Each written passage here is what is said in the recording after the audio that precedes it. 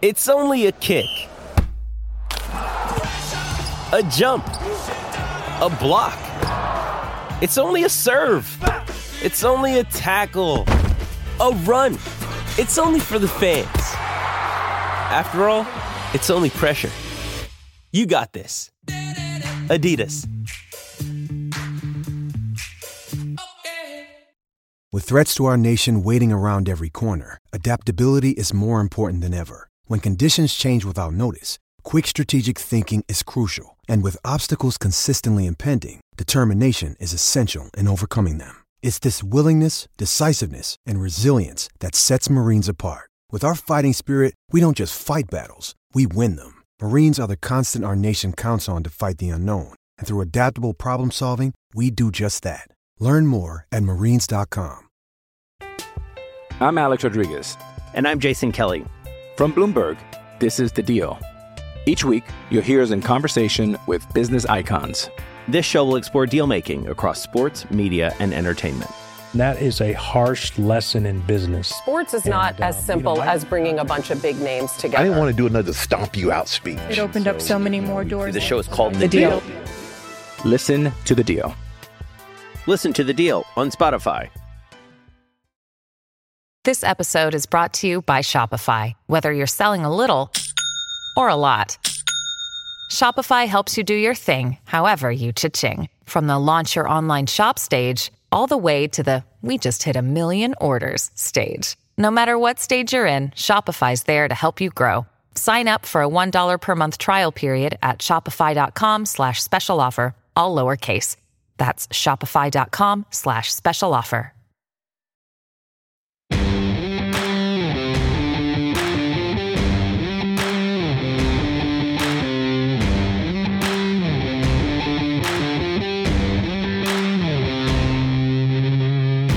Welcome to Fortune Favors the Fans First Network college football betting podcast. My name is Macon. I'm joined once again by Chris. We are back after a loaded Week 2 slate, which is perhaps fittingly followed by a extremely weak Week 3 slate. These games are not great, folks. This is kind of a bettor's nightmare. A lot of bad value, a lot of boring games. But we found the best that we could for you guys. As per usual, we're going to give you guys some off-the-radar games, some over/under/prop bets, and then we're going to go through our games of the week out of the Power 5. Now, we're going to start by reviewing some of the bad beats that both of us had, or some of the funnier moments or more unexpected results from the previous week. As always, I will let Chris run it off first. Chris, Week 2, a lot of really good football games, a lot of wild outcomes. How'd you end up? I actually did pretty well, dude. I was shocked. I only had one bad beat, which was San Diego State minus 13.5. They lost to UCLA by 35. I think that's a sign that San Diego State is just not good this year. And I was talking about it last week. Mountain West is pretty top heavy. I think there's only 3 teams that are going to compete with that conference, and the rest it just kind of falls off.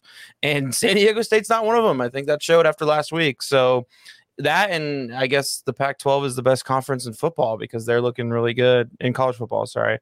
But I did pretty good. I mean, I made some good money last weekend. What about you? Personally, I did okay. Actually, one of the funnier moments for me was I actually lost in our betting pick. I had taken Iowa State over really? getting 4 in Iowa. But when I actually made my bet, I improperly entered it and selected Iowa instead. So I ended up losing a point in our contest, but picked up the money there. Easily the worst bad beat of the weekend in a game that I was personally really involved in watching was the Texas Tech game against Oregon. For those of you who don't know, Oregon backdoor covers off the pick 6 with about 1:15 on the clock as Tech tries to drive down the field to tie the football game. It's one of the reasons I was a big proponent of letting Oregon score at the goal line, so you didn't have to run a hurry up with 1 minute left and 1 timeout, and could have instead tried to run your more or less normal offense with 2.5 minutes and 3 timeouts. So that's going to get blamed on a quarterback, Tyler Shuck, who missed somebody wide open in the middle of the field on that play, but protection broke down. They were rushing. Can't have 4 turnovers, though, from a quarterback, But, yeah, that was easily the worst bad beat of the weekend for anyone involved. That was a really fun football game to watch. The other one that I thought was just kind of interesting to note was I had U of H as the longest touchdown against Rice. Rice ends up running U of H out of the first quarter, jumped up 28-0. U of H battles back into the game, pushes it in overtime, and ultimately loses. U of H's offense, led by Donovan Smith, was just pretty not good for a lot of that football game. And the results of that one is Rice actually would have the longest touchdown in that game. I think that's just kind of funny to note that U of H managed to lose that. They had lost that game in 7 consecutive meetings. Rice is, I don't know how good. I don't think very. So the kind of a tough loss for Dana and the Cougars right before their Big 12 opening, which we'll be talking about later on in the show. Yeah. Now, these next segment, these are our usual. These are the off-the-radar games. I'll let Chris give his first one here. And just as a reminder, these are the games that are between opponents that you might not think of, where we think you're either getting good value, or it's an interesting storyline, but maybe not the biggest game, or it's just a reason to root for somebody that we'd like you to take a look at. These are games that, you're not probably going to consider them your primetime games, but they're who you're flipping to during the infinite number of commercials we're running into this year in college football.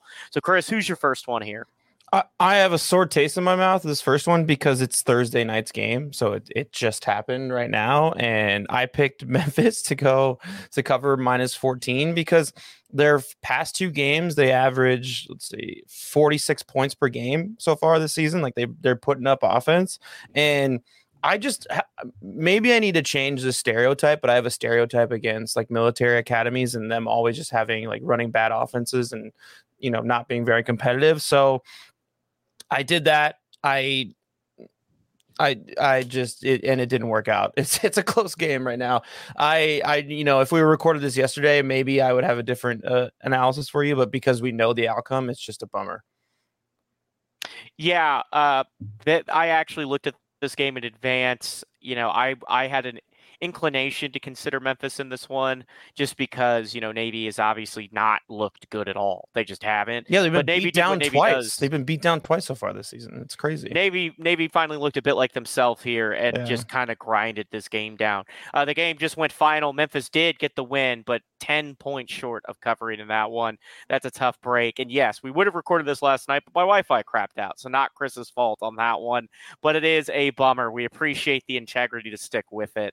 My first one, I've got a Big 12 themed off the radar. And the reason why I did it this way is the games this week suck. They just suck. So since I don't like really most of the slate, I defaulted to talking about something that would interest me and something I would think would interest your viewer. And to be honest, some of the best value is out of the Big 12 because of, I really don't know where some of these lines are coming from. First up, we got Kansas State, Missouri. Kansas State was -3. Hopefully some of you hopped on and grabbed them then. That line is now at -4. Guys, I have a hard time saying that Missouri's just outright bad, but Kansas State's a lot better than Missouri by all inclinations, right? Like Mizzou just struggled mightily with Middle Tennessee. Kansas State is a very, very good football team this year. One of 2 or 3 teams that we seriously attempting to win the Big 12 title. And they've looked it all year. I mean, they pounded who cares, and then they beat up on Troy just almost as badly. They're going to blow out Missouri in this game. I don't know what the hell Vegas is thinking at -4. I get. You think that's just the SEC bump that sometimes SEC teams get? I think it's that. I think Mizzou's 2-0, and to be honest, I don't think anybody watched that Middle Tennessee game. But to tell you how the rest of college football feels and why the line got bet up already to -4 and why you should hop on now, because I think it'll creep closer to 5 and 6 as we get closer. 92% of all bets, according to DraftKings, have been for Kansas State against the spread. It is ridiculous that is still -4. Somebody was on crack when they set that line. I mean, there have been some bad lines out of Vegas every now and then, and there's another one I'm about to talk about in a minute, but I have no clue where you get this one. SEC bump, because it's a rivalry. I don't know. Kansas State wins this game by 25 minimum. Yeah. I kind of looked at that one a little bit too and thought about it. At 4, I'm probably still going to take that. Okay, Chris, what's your next game? What do we got here? Oh, my next one. So I have this is going back to the Mountain West. This is a Mountain West matchup. Probably it's the first of the season for both teams. Utah State versus Air Force Academy. Utah State at plus 10. I'm not sure why they're underdogs in that matchup. They kind of gave a run for their money to Iowa in that week 1 matchup. I mean, it like they were in that game the entire time. I talked about how Mountain West is a top heavy team. It's between 3 teams. I think that Utah State is one of those teams. I think they can compete for the championship this year. And I mean, Air Force Academy, they scored 13 points against Sam Houston. That's not very impressive. So I mean, this is an easy underdog. Take the money, and I will probably hammer it this weekend. I like plus 10. I defer to Rudy, assuming that the military academies struggle with anything over a touchdown. When they, especially even as favorites, it's just very hard for those teams to put real separation against their peers. Air Force, of course, runs a different version of what Navy and Army have historically done. Air Force has traditionally been the pistol, and a little bit more open. They've also, historically, other than a couple of years, they've been the best military academy by a pretty wide margin in football. Outside of the 4 or 5 years there where Navy was a top 25 team. And in fact, I think in a few of those years, Air Force still won the Commander-in-Chief trophy. Army and Navy suck up all the hype because that final game is so fun. But Air Force has been better than both of those programs for a long time. But I like Utah State plus 10. Like I said, anything over a touchdown just feels hard for a military academy to reach. Besides, I don't really understand why that's not a closer matchup on paper anyways. I don't really understand. I think the slate is so bad, everybody's struggling to correct what we're doing. And this next one is completely baffling to me. I like I said, I'm Big 12 team this week, and I think I'm giving you guys great value out of the conference. Iowa State's a 3-point favorite over Ohio. I understand that Iowa State's probably not a good football team. In fact, I have them as one of the worst in the Big 12. But they're a week removed from losing by 7 to an Iowa team that is going to be a top 5 team in the Big 10 without having an offense at all, which is always something to watch. But like, what are we doing here? I mean, this is an Ohio team, for reference, to give you some idea of where this might be coming from. They beat a team in week 1 whose acronym, I have no idea what this stands for. Some FCS school, LIUCWP, that's the Pioneers. I haven't had a second to Google what that could possibly be. LIUCWP? LIUCWP Pioneers. But I look at Bleacher Report for my summaries. Bleacher Report for the FCS schools won't always have them labeled. They won that game by 17. It was 27-10. All right, that's not great, but week 1, whatever. So what'd you do next? You've got Florida Atlantic. Not a bad program with Tom Herman. Not a particularly good one at the moment. Still a lot of work to be done out there. You won that game by 7, right? Like, are we really thinking that Iowa State is only 3 points better than one of the worst, than a team that just barely knocked off one of the bottom dwellers of the AAC this year? I mean, are we really? I couldn't figure out what the Kansas State Mizzou spread was about. This game feels like the only logical explanation is the vibes around Iowa State are so bad after all the upheaval and then the loss in the rivalry game that Vegas is just shrugging, saying they're not going to show up. If this one is actually -3, then I will never bet against Vegas again. But I have no idea how you can get rich off this one, folks. I'd bet the farm on Iowa State. 83% of bettors agree with me on this one. I got no clue where that's coming from. I don't have a single idea who looked at the stats and said, look, Iowa State struggled against one of the best defenses in all of college football and still narrowly won the game despite not playing particularly well. Yeah, they're probably going to crap the bet against Ohio. I mean, what are we doing? I think that's going to be the theme of this episode, to be honest with you, Megan. Like, this is like all of my lines and all of my bets and that I'm picking this week are all just like, what is happening? I think that's just the slate of games that we have on Saturday. It's just that bad that Vegas just doesn't even know what to do with them. Yeah, I mean, this is I appreciate teams scheduling tough week 1 and 2 matchups, but nobody scheduled.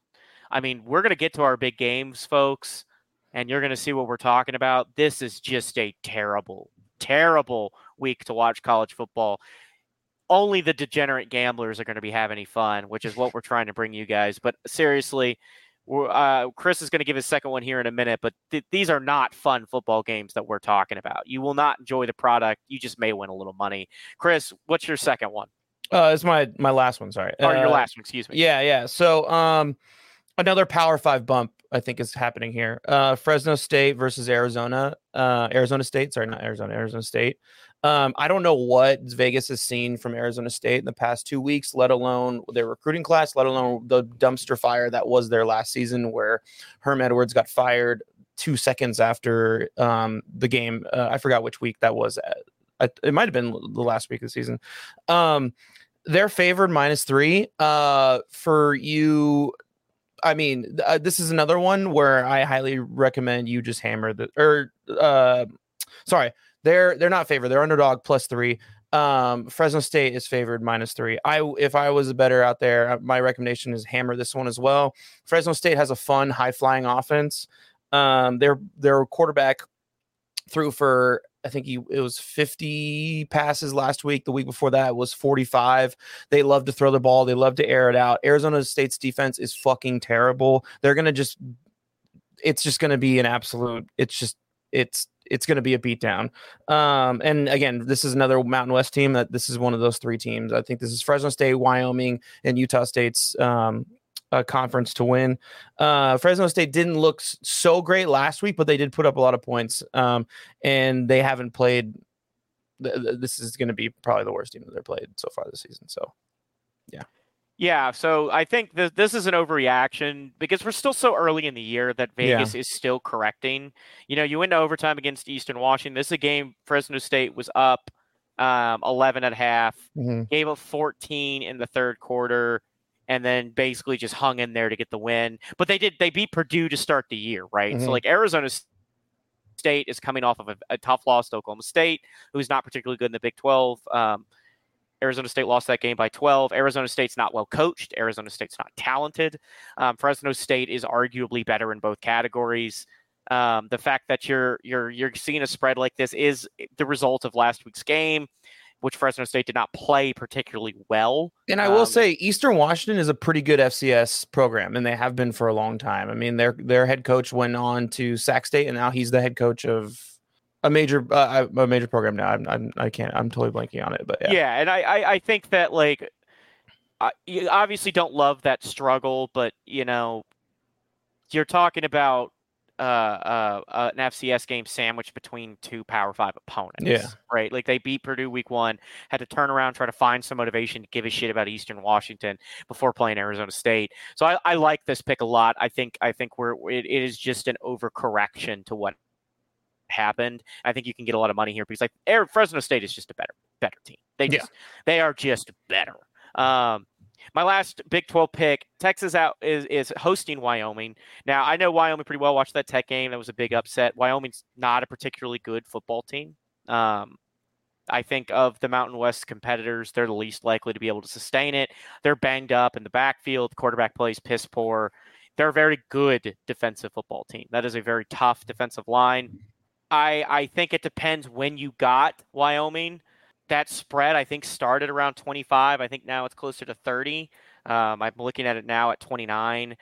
A lot of bettors are picking up on Wyoming at that line. I think Wyoming takes this one. I think Wyoming can cover 29. If you're picking them up there, if that's what where you're making your bet, I think that'll get to 30 before the game kicks off. It's on Longhorn Network. Not a lot of people are going to be watching, but Wyoming plays a very slow brand of football, and Texas's probably biggest liability is its offensive line. Wyoming's best unit is its defensive line. I suspect Texas will win this game comfortably, but comfortably could be 21 and you're not covering 30. I mean, it's just going to be, this is a tough, the over-under for this game is 48, by the way, right? So, basically for 29, what they're saying is Texas is going to more or less beat them 42 to, or 35 to 14. Even if unless you're assuming a total beatdown, that over under makes no sense with the spread we're seeing. If you're saying there's going to be 48.5 points scored in this game, but that Wyoming is a 29-point underdog, there's some serious cognitive dissonance, right? Like that is assuming a total one-sided massacre to get to that result.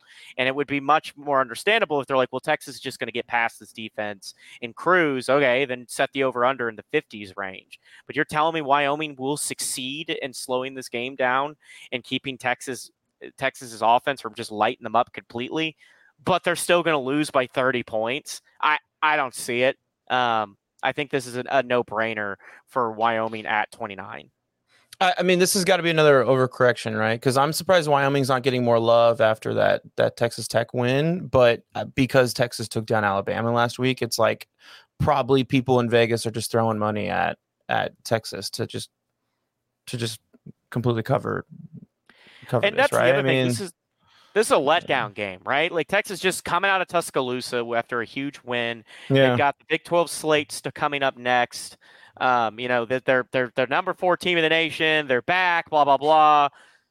This screams like the kind of. And here's the other thing: is like we don't know how good Alabama is. That quarterback was brutal last week. I mean, there are serious concerns about what they're doing at quarterback. I mean, the stat line is just two interceptions, 255 yards passing. I mean, that's just not Alabama football. And I think that, obviously they're still extremely talented, obviously still coached by Nick Saban. It is a good win for Texas. But I don't think this was a top 10 Alabama team. Top 25 maybe. But this is one of the worst Alabama teams in a few years by all accounts. And, do we really think Texas is just going to be, are we really 100% sold that they're just going to run the table? Look, on paper they should, but Wyoming is a tough football team. I think they slow this one down. All righty. Now we're moving into our section. These are what we call prop bets. But as Chris and I have discussed previously, there aren't that many good prop bets for college football. It's still growing. And prop bets in college football are really hard to take anyways. So we also lump in over-unders into this section. We're going to go to break real quick before that starts. So we're going to give you guys a quick commercial, and then we'll head into that. That's the easiest way to do this because I want to put the bulk of our show into the big games of the week after the ad break. So that's coming up as well. We'll have our Power 5 games of the week. Full disclosure, these games suck. You won't enjoy watching them, and the lines are terrible for you, but they are the best games we could find this week. So we're going to head to break and then be back for our prop bets and then the Game of the Week challenge. Hey, it's Kaylee Cuoco for Priceline. Ready to go to your happy place for a happy price? Well, why didn't you say so? Just download the Priceline app right now and save up to 60% on hotels. So whether it's Cousin Kevin's Kazoo Concert in Kansas City, go Kevin, or Becky's Bachelorette Bash in Bermuda, you never have to miss a trip ever again. So download the Priceline app today. Your savings are waiting. Go to your happy place for a happy price. Go to your happy price, Priceline. I'm Alex Rodriguez. And I'm Jason Kelly. From Bloomberg, this is The Deal. Each week, you'll hear us in conversation with business icons. This show will explore deal-making across sports, media, and entertainment. That is a harsh lesson in business. Sports is not as simple as bringing a bunch of big names together. I didn't want to do another stomp you out speech. It opened up so many more doors. The show is called The Deal. Listen to The Deal. Listen to The Deal on Spotify.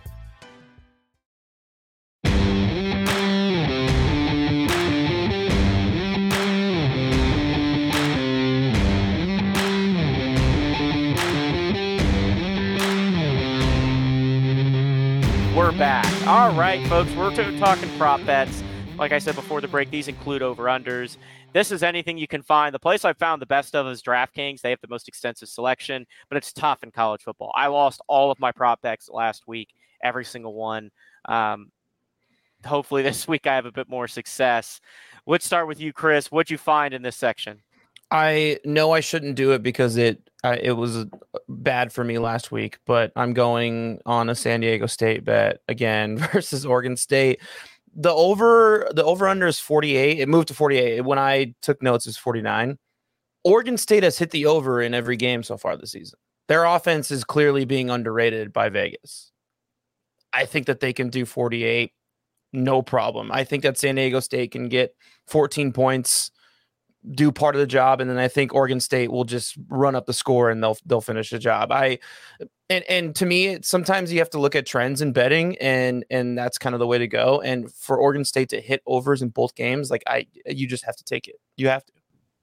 Yeah, I think over unders in college football are a crapshoot because every offense more or less you can expect to score, and then there are a couple of teams you can just always assume are going to get the under. But figuring out exactly where we are in this point of the year for Vegas is a challenge. So I think over-unders are the safest. They're really safe, and it's why my first one is an over-under, because I think you can find good value just by using your brain, because Vegas is still calibrating. Week 4, I think these are going to be a little trickier. I think these are going to be you'll see a lot more where you're like, that makes sense, or they've taken the wind out from under it. But right now, I still think you've got some good ones. Right, this one I think is one of the teams that you can always assume an under on. Western Michigan has Iowa. The over-under is 42. You're taking under all day. Iowa's not going to score 42 points. Western Michigan likely won't score in this football game.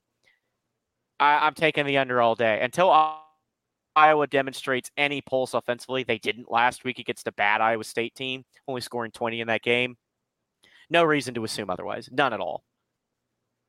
Yeah, I mean, Vegas is fishing for that one because anything about Iowa's identity would never make you think that it should be that high, especially against a low tier Division I program. Yeah, it just feels too much like we're just assuming that Iowa's defense is going to score 21, and that's fine, right? Like that's totally viable to think about for some folks. But it ain't for me. Not at the moment. Not right now. So I think we're assuming too little of Western Michigan defensively that they're going to be the team that Iowa finally busts it open against. Like, really? They're that bad defensively? I don't think so. All right, what do you got? What's your second one here? This one is, this isn't probably good gambling analysis, but like I feel like you have to weigh it in. It's Washington versus Michigan State. Their over-under is 55.5. With everything that's going on with the Michigan State program, with their head coach and the disgusting, accusations against him, I just think that Michigan State will come out deflated because there's just so much outside noise in their program. There's no way that team is focused right now. 55.5 is like pretty high. I get it. It's a big Power 5 matchup, which is probably why it's the line is so high on the over under, but I just don't see it. So I'm taking the emotional breakdown of Michigan State, and I will go under on that one. Yeah, I mean the news out of Michigan State's just terrible with Mel Tucker, and I have very little feel for how teams will respond after adversity like that. Washington State, I believe it was. What was that, last year, 2 years ago, when they had the controversy of the COVID stuff and they fired their head coach and then played really good football. This could easily go the other way just as well, right? And I think in this football game, Washington will control it comfortably. So it's just at what pace of play do you think Washington's going to be in? They're playing. Washington looks very, very, very good. So it's just, how do you think they're going to perform and then adjust accordingly? But yeah, I mean, it goes without saying that the stuff coming out of Michigan State is just despicable. And, I'll have a hard time rooting for that program. I mean, Michigan State at this point, it's not controversial to say, might have one of the worst athletic departments in the nation in terms of major scandals. Yeah, the last 100%. I mean, it's just like Baylor under Art Briles was bad, and there have been some programs that have had some rough years. Michigan State's damn near at the top of the pack now for just like, the fuck are you doing as an athletic department to let this stuff happen? I love Tom Izzo. I love their basketball program, but I mean, this is just ridiculous. Yeah, I mean, Izzo is basically the only guy sitting left in there with any semblance of integrity. And I mean, if even a fraction of what's been said about Mel Tucker is true, I'm glad they decided to fire him and without really waiting for an investigation to play out. It's terrible, and I am rooting against Michigan State for any number of reasons. I've never been a big fan of the Spartans, but at this point, it just feels like karmically you have to not want them to do well. Yeah. And so I feel for their players, by the way. They have no part in this, but that athletic department's like Northwestern is just toxic as hell. My next one here. Okay. We're going to talk about the TCU-Houston game in a minute, so I'm not going to dive too deep on the analysis. But Donovan Smith has thrown for 2 touchdowns in week 1 and week 2. He's not played very well through the air in either of those games, but he's had 2 passing touchdowns in week 1 and week 2. With knowing here, let me give you the scores from these games. I want to see what you think Vegas said his passing touchdowns would be. So like I said, he's thrown for 2 in each game. They beat UTSA narrowly 17-14. In that game, he threw for 233 yards. He was sacked 3 times. U of H's offensive line is not helping him out. He rushed for 31. Always been a good ground-based quarterback. So that's week 1. Low-scoring game, 2 touchdowns. High-scoring game against Rice. They were in a big hurry to get back into this game, had to battle back in a massive fourth quarter with 21 points scored to force overtime, ultimately fell. Frankly, he was not great in this game either. He was 24 for 42, 260 yards, 2 TDs, 1 INT, and he added 57 on the ground. What do you think Vegas said the over-under was for his passing touchdown? I would say it's at a half. They put it at 1.5. Now, I've got the over here for one simple reason. He hasn't not thrown 2 touchdowns. This is the thing I don't understand. This just feels like we're overthinking some of this sometimes. They didn't play well against UTSA or Rice, and he still threw for 2 touchdowns. What empirical? Maybe they crapped the bed again, right? Like maybe that he's not. I love Donovan Smith as a player and as a person. He was a gamer at Tech, had some big moments, but I am well aware of what he can and can't do as a quarterback. He ain't ever going to light you up. But what do we do? He's played 2 games, and he hasn't thrown for less than 2 TDs, and in neither game was he good. So, like, what are we saying here? Like, we're saying Dana's not going to find a way to find him a second passing touchdown, that TCU's defense that got absolutely shellacked by Colorado is really just going to lock this up. I mean, I get it. I completely understand it. TCU's a big favorite in this game. Donovan Smith, not a great quarterback. But really, what are we basing this stuff off of at this point? He's been some of the worst quarterback play I've seen from a Power 5 quarterback in like maybe to be fair, like a ranked team, but a Power 5 quarterback like in a long time. Like that Colorado game was brutal to watch him play. Like and Joel Klatt on the broadcast was calling him out on just like everything wrong he was doing, and it maybe like it manipulated me to think that it was worse, but like he was pretty fucking bad. Yeah, he's just not a good quarterback. Like I watched him a lot at Texas Tech. He's a tough kid. He's a big kid, and he does really, really well in running situations, power offense, short yardage. He's good out of scrambling out of the backfield. He makes decent decisions when to leave the pocket, but he lacks, and it's not an arm strength thing. It's an accuracy thing. He's one of those quarterbacks. He just can't hit the bright side of the barn. I mean, it does not matter what he seems to do with the ball. It doesn't go where he wants it to do. And it's one of those things, like I've got questions about Tyler Shuck's actual arm candy. Donovan Smith doesn't really have that problem. To me, it's not a great arm, but it's a fine arm. He just can't put the ball with any touch anywhere near a receiver. But still, he's played 2 games, got 4 touchdowns. He's got 2 in each. Dana Holgorsen manufactures quarterback touchdowns. They only scored 2 TDs against Houston. He counted through against UTSA. He only counted through both of them through the air. I don't get it, but he is one of in the Big 12. I haven't watched all of the quarterbacks yet. I want to watch film of the cat at Oklahoma State, but he's probably the worst starting quarterback. Actually, I think Bowman won the job at Oklahoma State, a guy I'm pretty familiar with. I haven't watched him since he's been out there. I've watched him a lot at Tech, obviously, but Donovan Smith, I feel pretty comfortable saying, is probably your worst Big 12 starting quarterback. But I just think Dana Holgorsen will find a way to get him 2 passing touchdowns because he's done it weeks 1 and 2. All right, Chris, what's your last one here for this section? Okay, so my last one, Alabama plays South Florida this weekend. I don't know much about South Florida. I have not watched them at all this season. I looked up some stuff and read some stuff on ESPN about them. Nothing seems very impressive. Alabama first quarter score -10.5.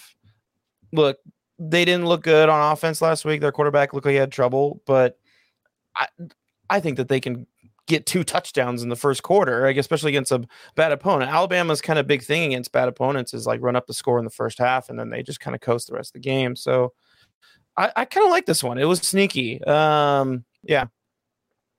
Yeah, I don't know much about South Florida. I know that program is not happy to have been lapped by Central Florida, who's a much younger program.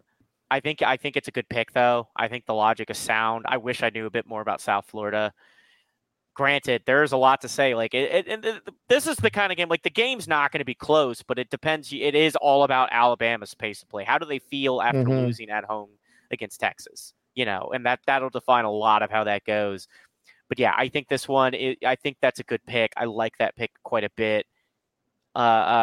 Nick Saban, though, is a vengeful god who hates bettors, so we'll see what actually happens. I have bet on Alabama several times over the last few years. They tend to have pretty juicy spreads for the program they are. I don't think I've ever had any Bama bet break my way. Nick Saban hates college football bettors. He will win in the way that just doesn't make you any money. No matter how it is, over, under, spread, money line, doesn't matter. Lost money on that last week, actually. Not over that. Really disappointed that the Tide kind of crapped the bed. My final one, and this is one near to the Pac-12 folks, and mostly just based on what I know about that quarterback, having witnessed him. Bo Nix's passing totals for the week are set at 2.5 against Hawaii. They're going to light Hawaii up. I mean, that is one of the better offenses I've seen. Texas Tech did a phenomenal job defensively forcing Oregon to drive the length of the field. They gave up, I believe, one explosive play, maybe two, in that football game where Franklin got over the top for a long touchdown.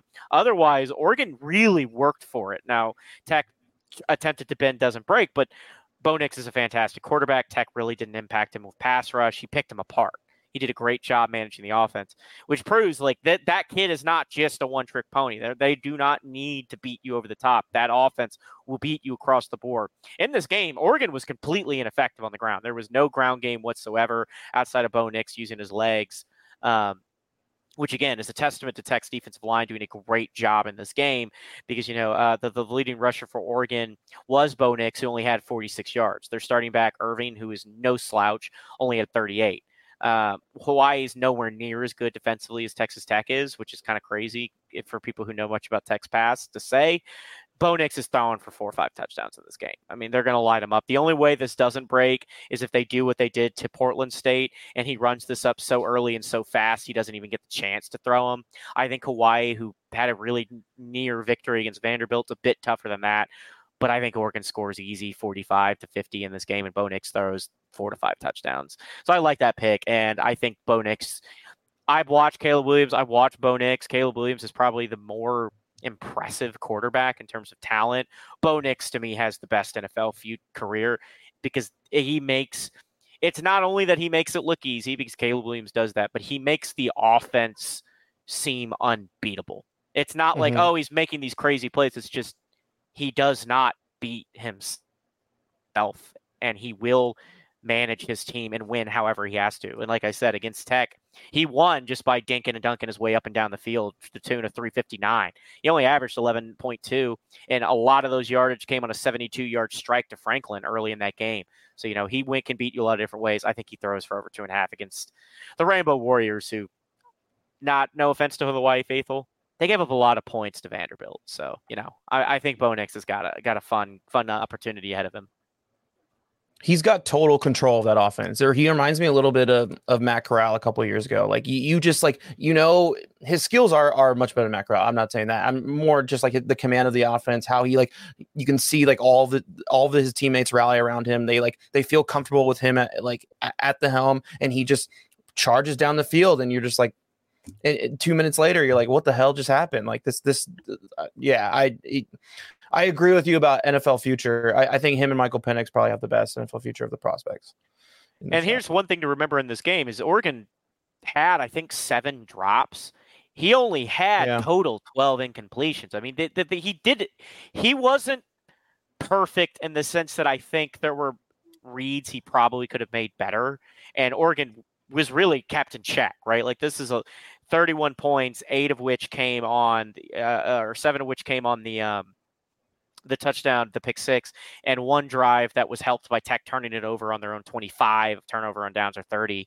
So Oregon was largely not effective in this game offensively, but the reason why was because Tech basically told Bo Nix is you can't beat us over the top. We're just not going to let you, and you can't run the ball because you can't, your offensive line's not good enough to get pushed. Receivers weren't helping, tight ends weren't helping. He was still damn near perfect. He found another way to win. He is a great quarterback. If you're not watching the Pac-12 quarterback play this year, you should tune in because that's probably the top quarterback conference right now by a pretty wide margin. I think three out of maybe the 5 best quarterbacks in college football all play for a Pac-12 school this year. Drake May at UNC is a guy that you should keep an eye out. And I think Quinn Ewers is on the early watch list as potentially being in that conversation as well at Texas. We'll see how that continues to go for him. But otherwise, I think Penix, Nix, and Williams are the 3 best quarterbacks in college football to date. And don't slouch on Shedeur Sanders either. And yeah, that's another cat who granted, TCU's not good, Nebraska's not good, but the early returns have been fantastic for him. Yeah. Could be another guy he could break into that top 5 conversation. A lot of great football being played at the Pac-12 this year, which is perhaps fitting with it about to die, that they get their send out being so strong. Now we're moving to the big games of the week. Now to update the standings, last week was moving week. Week 1, Chris and I were more or less in lockstep. I picked up 1 game on him. This week, we diverged on I think the majority of the picks, which was helpful to shake up the standings. I lost the Tech game in the backdoor cover, and I lost Bama -7. Chris picked up the Texas Tech one and brought us even at 6-4 cumulatively. Chris, do I have that right? Yeah, you are dead on. Yeah, we both lost the Alabama one, so. Yeah, we both had Alabama, and obviously we split on the Oregon pick. I thought that. Yeah, and I lost the Miami and A&M one. That was a pretty bad one too. Yeah, that was a pretty. I mean, it's just typical Aggie shit to lose that one in that way. Dude, that's the best way to explain it. Was like 70% full. It was a bad Miami crowd against a Miami team who may not be very good. Anyways, I think that's hilarious, and Jimbo I think is running out of time. But that backdoor cover really by Oregon was kind of something. I thought that line was ridiculous. I took that to be a homer. Mm-hmm. I thought Oregon had 6.5 after what we've seen. Turned into a hell of a ball game, and then to lose it that way was heartbreaking, and I feel for everybody. I didn't watch the bad beat segment from Scott Van Pelt. That had to have been in there, though. That was just a terrible beat. This week, the games suck, folks. I'm not going to pretend that we got good games for you. I'm going to tell you these are probably the biggest games of the conferences. The only game I will say that's the runner-up is Kansas State, Missouri out of the Big 12. Technically, that's a big rivalry game, but I think Kansas State stomps them. So we instead defer to the Big 12 opener with U of H and TCU, 2 teams with bounce back on the mind and a lot of pressure on those programs to get it together now. So we've deferred to that one. Otherwise, I don't think there was a lot of debate about what games we could even put in this segment. They suck. The spreads are bad. We're going to do our best to guide you through them. Let's start with the SEC. Tennessee versus Florida. Florida, of course, perhaps most notably remembered this season for that disappointing showing against the Cam Rising-less Utah team. Tennessee riding high, one of the top teams out of the East. Florida looks very much not ready for prime time after week 1. Beat up on who cares in week 2. Tennessee, for their part, struggled with Austin Peay for a long time. They were trailing in this game, I believe, into the second quarter before they took control, and then they just kind of slowly spread out the lead to pick up a 17-point win. Not the showing you perhaps wanted from the Volunteers, but they smashed Virginia in week 1, and I've never seen a worse coached football team than Florida. Chris, who do you got in this one and why? I feel like this line is probably the most appropriate line of the picks that we had today. I just took the favorite, Tennessee. I mean, I was pretty disappointed by Florida in week 1, losing to a Utah team without Cam Rising, even though it looks like Utah doesn't need Cam Rising. They're fucking winning every week by a good margin. It doesn't matter who their quarterback is, but I just took the favorite. That was just I think that Tennessee can win by a touchdown or more. Yeah, I kind of assume the same here. We got 6.5. For those of you who are over-under-minded, that's a high-scoring anticipated game, 58.5. The money line, there's no real value there unless you really think Florida's got this one. They're getting 205. But like I said, Billy Napier may be the dumbest football coach in America, and his staff looked just horrifically unprepared in week one. Could they have gotten it together in a couple of weeks? Maybe, but I think Tennessee's both better coached and just better. So 6.5 feels comfortable. And of all of the bets we made, I think Chris said it best. This is probably the most appropriate line and the only one in which if you take the favorite, you're feeling really, really good. These others that we're going to talk about, I suspect that they'll all more or less break the favorites' ways, but these lines are just kind of all over the board. Heading to the Pac-12, we talked about this game a bit earlier, Washington versus Michigan State. The line as we have it is, let me confirm that it's still there. We had it at 16. Excuse me. It's 16 and a half now. 16 and a half now. Yeah. I don't think that really changes much for me personally, but I am going to take Washington in this one. Look, Mel Tucker, the players aren't responsible for what Mel Tucker did, but I can't stand Michigan State as an athletic department at this stage. And I tend to let emotions rule this. And also, I had Boise State against Washington week one, and they absolutely murdered the Broncos. They blew out their next opponent. They are on the war path and playing just outstanding football against a Michigan State team that I think comes out very shaky and disorganized. 16 and a half, not a great line for a Power 5 matchup like this in week 3. But I feel comfortable saying Washington wins this game. The margin of victory is in question, but I think they probably win by 20. Yeah, I'm gonna warn bettors. This is a stay away. I would not bet this game this weekend. I just think there's too many factors involved. I did the same. I took Washington to cover 16 and a half. I hope that they can win by that much. Everything about Michael Penix and the way he's been just slinging it up and down the fucking field this year makes me think that they are very capable of covering it. But again, this is just this line I think is reactive to the news that's going down. And yeah, bettors, I would stay away from it because you just never know. Yeah, this is just not these spreads are largely. I wouldn't bet pretty much any of these games, guys. Like I'm going to be clear here. Yeah, the weekend gave you some great prop bets, some over unders, and some good off the radar games where I think you can literally print money. I wouldn't touch most of these with the 10-foot pole. The only reason we're doing it is for our contest. That's my full disclosure. Maybe Tennessee, Florida's a good enough line that you feel comfortable. Yeah, I think I would put action on that one. Yeah, but the rest of these, I don't like them, folks. And I'm not going to apologize for the scheduling I didn't control, but I do apologize for the viewing public to have to deal with this because, like I said, this is just a terrible week. We got the Big Ten up next.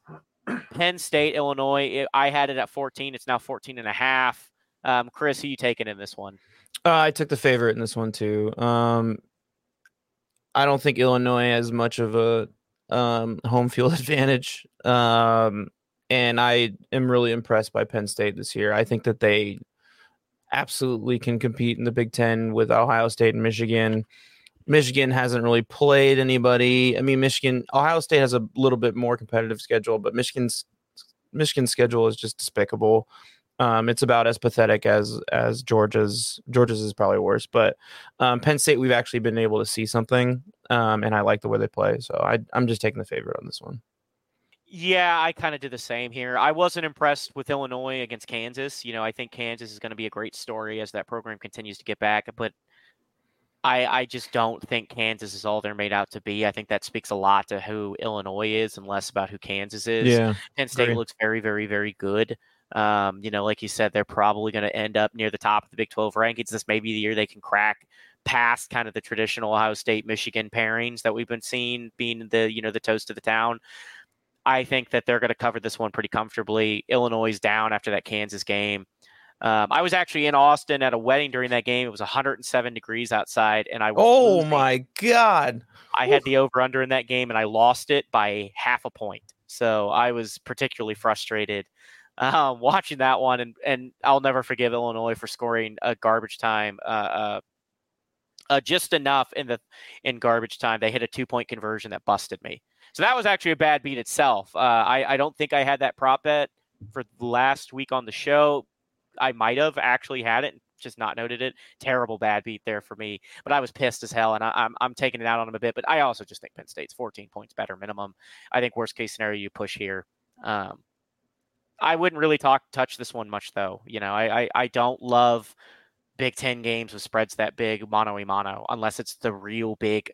I mean, I think Ohio State, Indiana a few weeks ago, I don't remember what the spread was in that game, but Ohio State had Indiana, and I think they were like a 30-point favorite or something like that. And I didn't touch it then for the same reason. I think Ohio State's a lot better than Indiana, but they still only won that game by 20 points. And yeah, they were a 30-point favorite coming in that game. It's just the Big Ten is just not the kind of conference to be messing with this stuff. I wouldn't put any action on this game, but if I am going to touch it, it's got to be Penn State to me.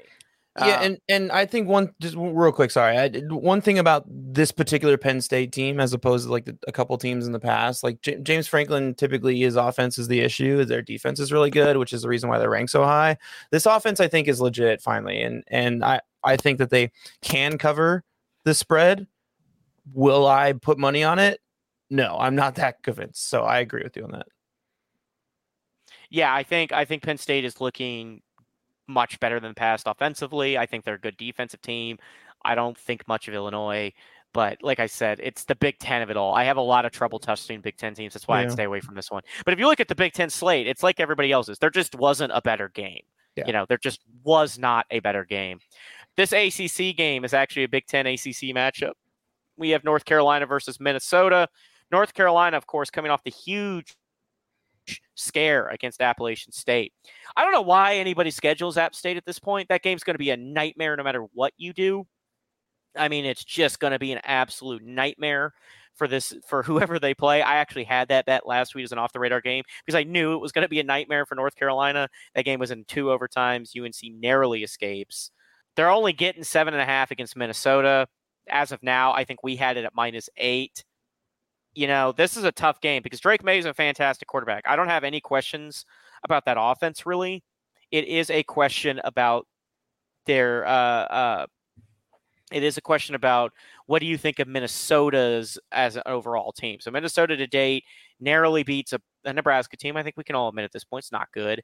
And then didn't look great against Eastern Michigan. 25-6, not a great score, not a bad one. Wasn't really that competitive. They were up most of the game.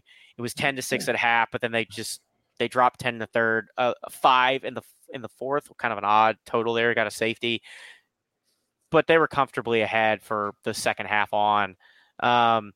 Chris, who do you got in this one? Does North Carolina sleep block a bit after that 2 OT game, or can they cover 7.5, 8?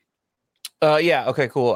It did move to 7.5. So that should tell you a little bit about what people are doing in Vegas. When I first looked at the spread, I thought it was disrespectful, and then I looked at UNC's game against App State and then UNC's game against SC, and it's got to be a product of their defense giving up so many points, especially to App State. I mean, but like you said, that.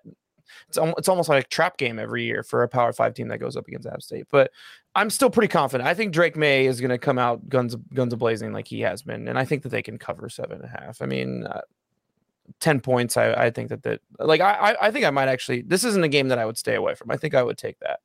Yeah, and this is the problem because I think I took the favorite in every big game we've got this week, and the reason why is the spreads are not particularly fun, but they don't nod you towards the underdog in any way. Do I think Minnesota is a touchdown worse than UNC? Absolutely. Do I think they could be potentially 2 or more touchdowns worse than UNC? Absolutely.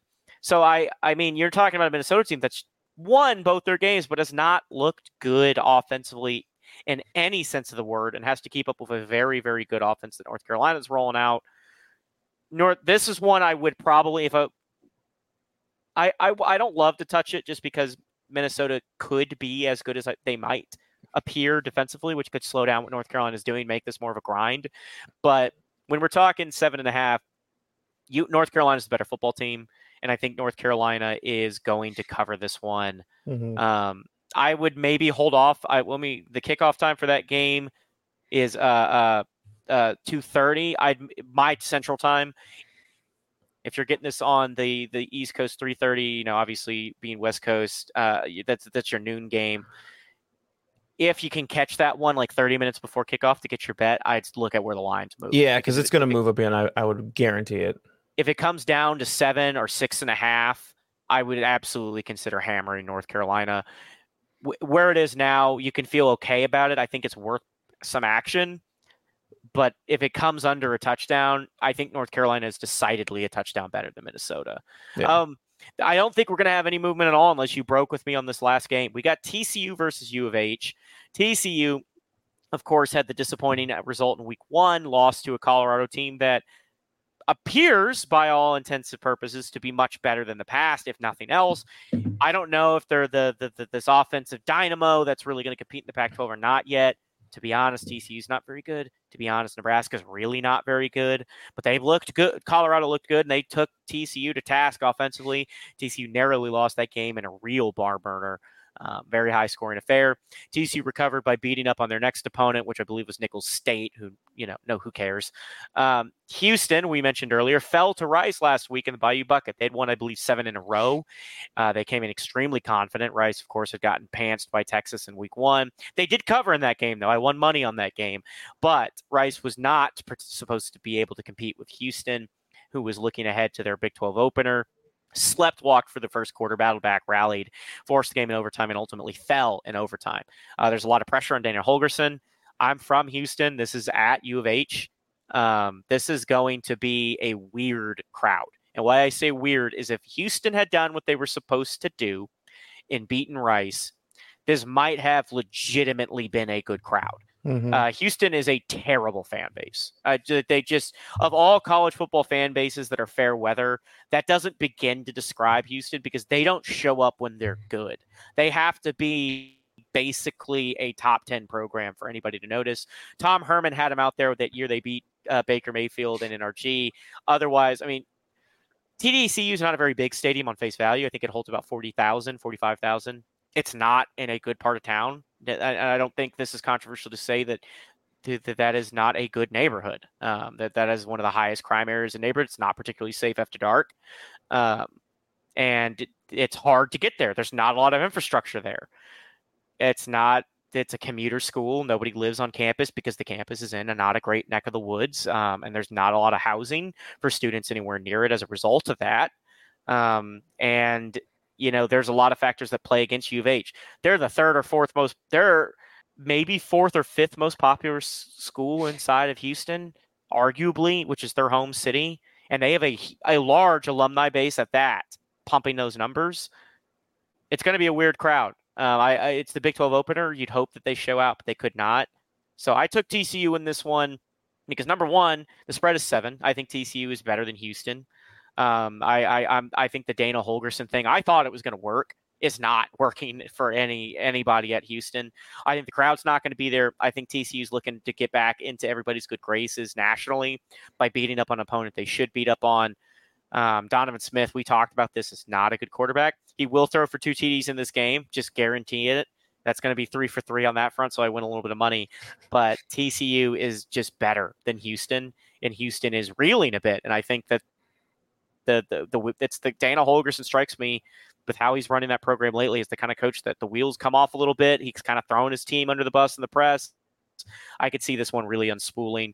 How'd you take it? What's your take on this one, Chris? We're aligned in all 5 of these games. Yeah, I mean, I will be betting on this game. I think TCU is better than 7.5 against Houston. Houston's a basketball school. It's too goddamn humid down there. People don't want to be outside. They go inside for basketball. That's a joke. I'm not actually saying that. I've been to Houston once, so Houston people don't attack me. But yeah, I another brutal one for our line of games this week, and I just took the favorite, and I think that TCU can easily cover 7.5. Yeah, it's I'm looking at what we're going to be seeing weather-wise predicted. It's been a little bit cooler. It rained the other day, but we're still talking about a game that's going to be the 90s. There's a chance of rain. It's going to be hot. It's going to be humid. The game is at 7, which will help the crowd a bit. The Houston has greeted Big 12 schools mixed over the years, but yeah, I think TCU is just better. And like I said, and what disappoints me the most about U of H is the camp is actually fairly nice, and TDECU is actually a very aesthetically pleasing stadium. But the third ward is just a tough place to be trying to build if anybody who listens to this has been to Houston knows what the third ward is, it's a tough place to have a university. It just is. That was a bad break for them with just how the economic situation of the city broke down. That easily could have been a very thriving college towny vibe kind of area like Rice Villages for Rice. But it didn't break that way. It just didn't. And as a result, there's not a lot of infrastructure. It's a tough place to get to. There's not a lot of students living on campus. They move out into the city, also largely because it's hard to get across Houston anymore. I mean, I live out, anybody who's listening to this that's familiar, I live out near Chinatown out in Houston, and it would take me about 25, 30 minutes to get to TDECU. And you live a bit closer, you're talking about living downtown, and there's not a lot of housing downtown, and it's expensive. So it's just a bad situation for a fan base that's trying to get off the ground to have lost to Rice. That rivalry hasn't really been a thing in a while because Rice is so bad, but I guarantee you that sticks in the craw of the diehard U of H fans and will turn off students that they're trying to convince to show up. That basketball program's built a fan base up. I'm hoping U of H does it. But if you're not getting the gist of this episode, we're in alignment because all of the favorites are taken. These games suck, and I think we can't say that enough. They suck. I would not put my money on a lot of these games. I'd focus on our off-the-radar picks this week. I'd focus on our prop bets. I think those are going to be the most fun. I think the Big 12's got some games you can just print money on. I think Chris came up with a couple where there are just bizarre things Vegas does. That Utah State pick, what there's stuff like that where you're just kind of scratch your head like, what are you seeing? What take advantage of that? What could you possibly? Yeah, take advantage of it.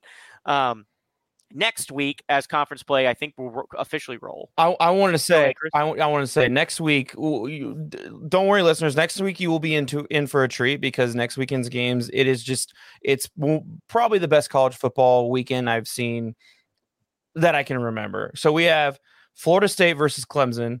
We have Colorado versus Oregon. We have Ole Miss versus Alabama. We have Ohio State. Wait, is that Ohio State? I don't know. Anyway, yes, it is. Ohio State versus Notre Dame. Iowa versus Penn State. UCLA versus Utah. Oregon State versus Washington State. And I looked on top of these games that I saw a tweet from a football writer who was talking about it. On top of that, there's probably 3 more games that are not ranked opponents that are just very interesting and very competitive. They're good teams, but just not in the top 25. So Saturday the 23rd is going to be just an epic weekend for college football. So I'm sorry for the listeners for this weekend, but don't worry. 7 days from Saturday, you will be salivating at the mouth. I have already made plans and I've cleared out my Saturday that day, and me and friends are meeting up at a bar and we're going to post up and we're going to just watch games all day. Yeah, I mean, you're talking about a slate that is as good as almost any in recent memory. Yes. And the crazy thing about this is like the Big 12 doesn't have a marquee game. I was looking at this, I was starting to dig into that slate and some of these conferences, but the Big 12's got the benefit of the doubt that it's the opener for a lot of these schools. This is the first time we're going to see a lot of these guys against their Big 12 counterparts. And you got some fun ones. Oklahoma, Cincinnati will be pretty fun. You've got a really good rivalry in TCU, SMU that's going to have a lot of heat into it with the rumors that they're ending that series. I mean, you just look around the conference. You talked about the huge games out of the pack. That's not even counting that's not even counting some of the fact that the conference looks as competitive as it ever has. Even teams like Cal can be scary. USC's defense means anybody can be in that game.